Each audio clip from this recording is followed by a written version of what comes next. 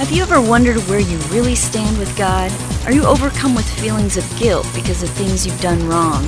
Are you tired of religion that focuses on rules that you can't keep? Have we got good news for you? It's time to listen in on some casual conversation with Mike Kapler and Joel Brueseke and discover what true freedom is all about. This is Growing in Grace. It's Mike and Joel here to serve up some Growing in Grace. I'm Joel. That guy over there is Mike Kapler.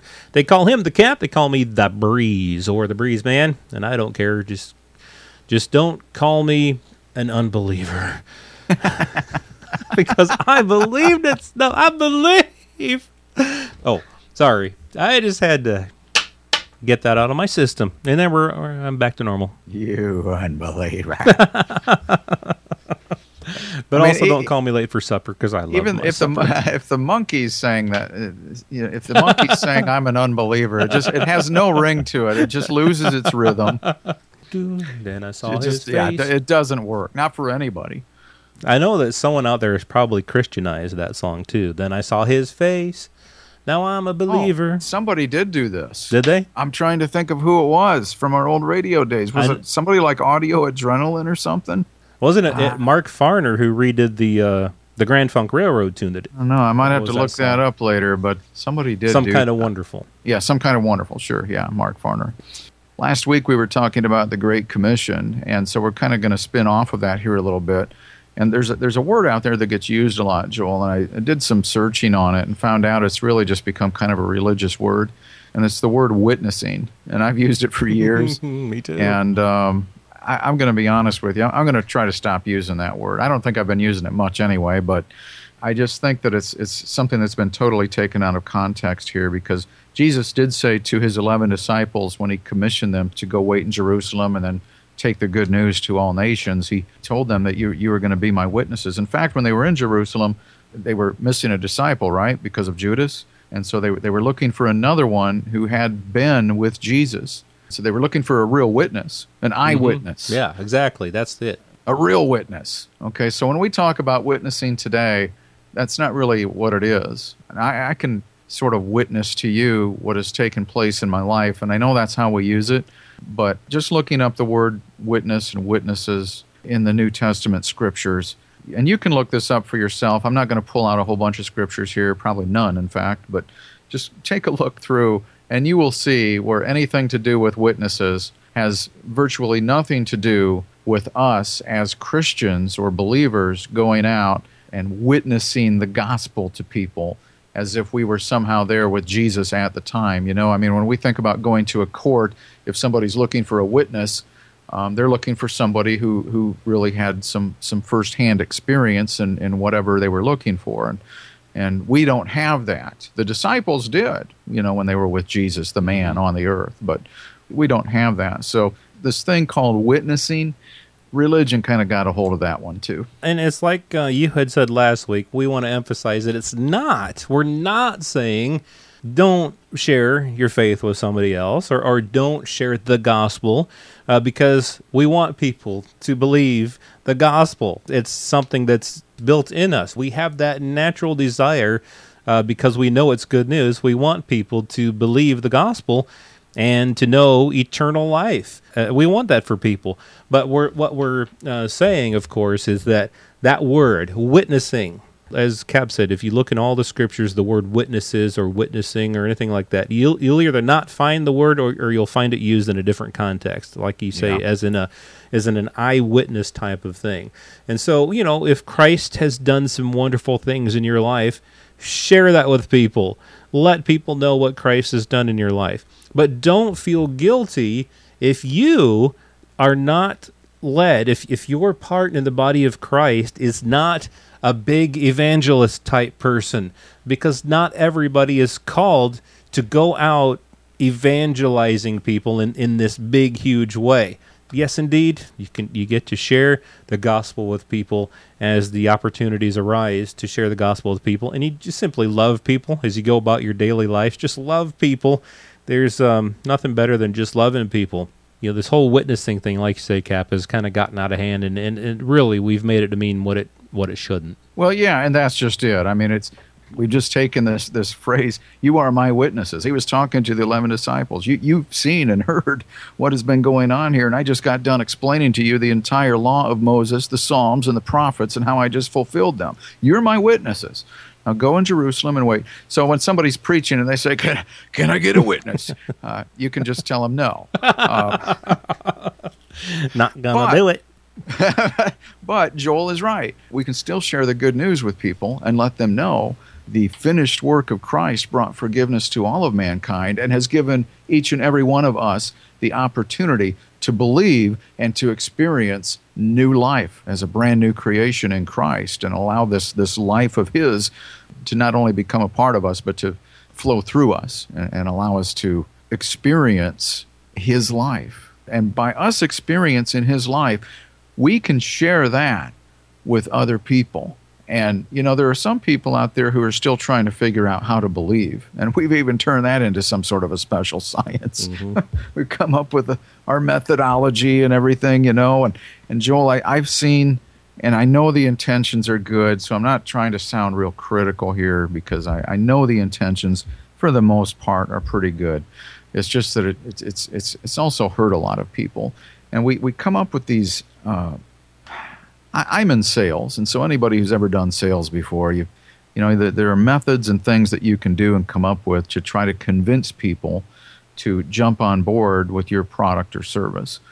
And you can even be real sincere and honest while doing that.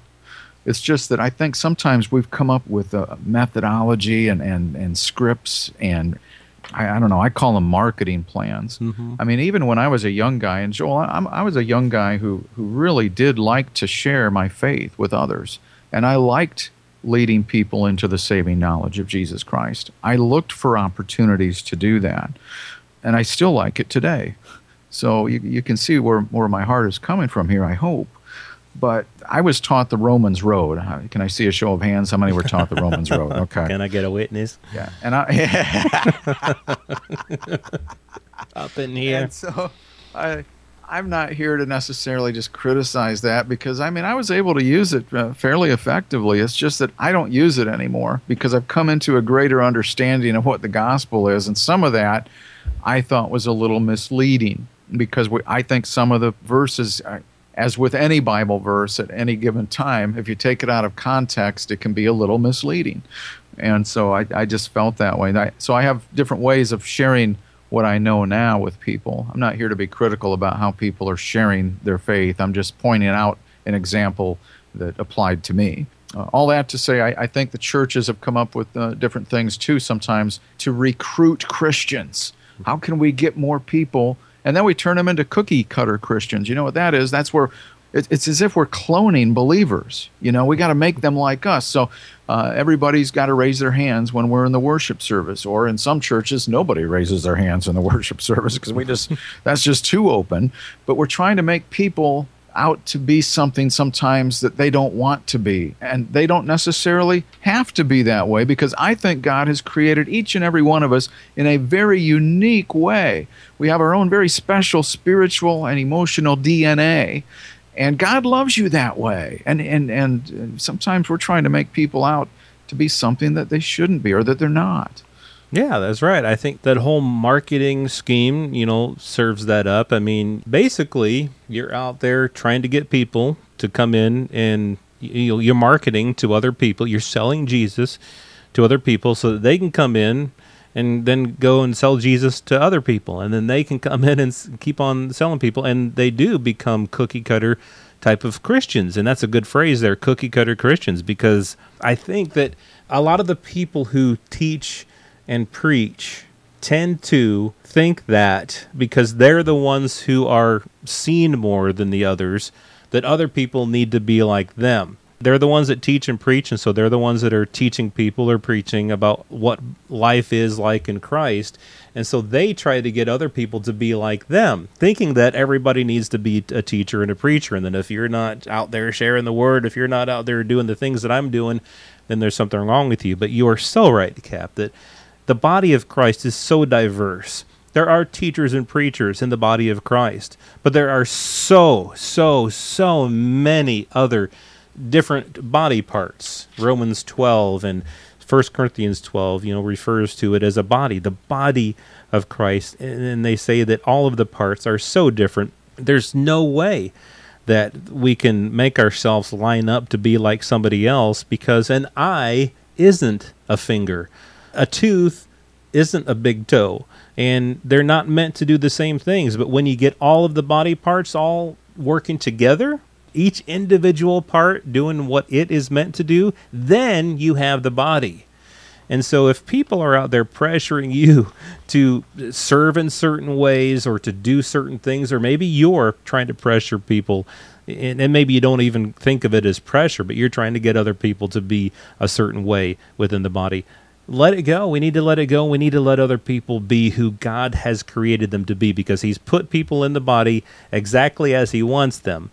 And the body operates more efficiently when everyone's doing what they're called to do. Yeah, Christianity is really not meant to be a franchise. The franchising concept, for those who are familiar with it, and you might think of something like McDonald's, for example, perhaps one of the earliest and most famous franchises.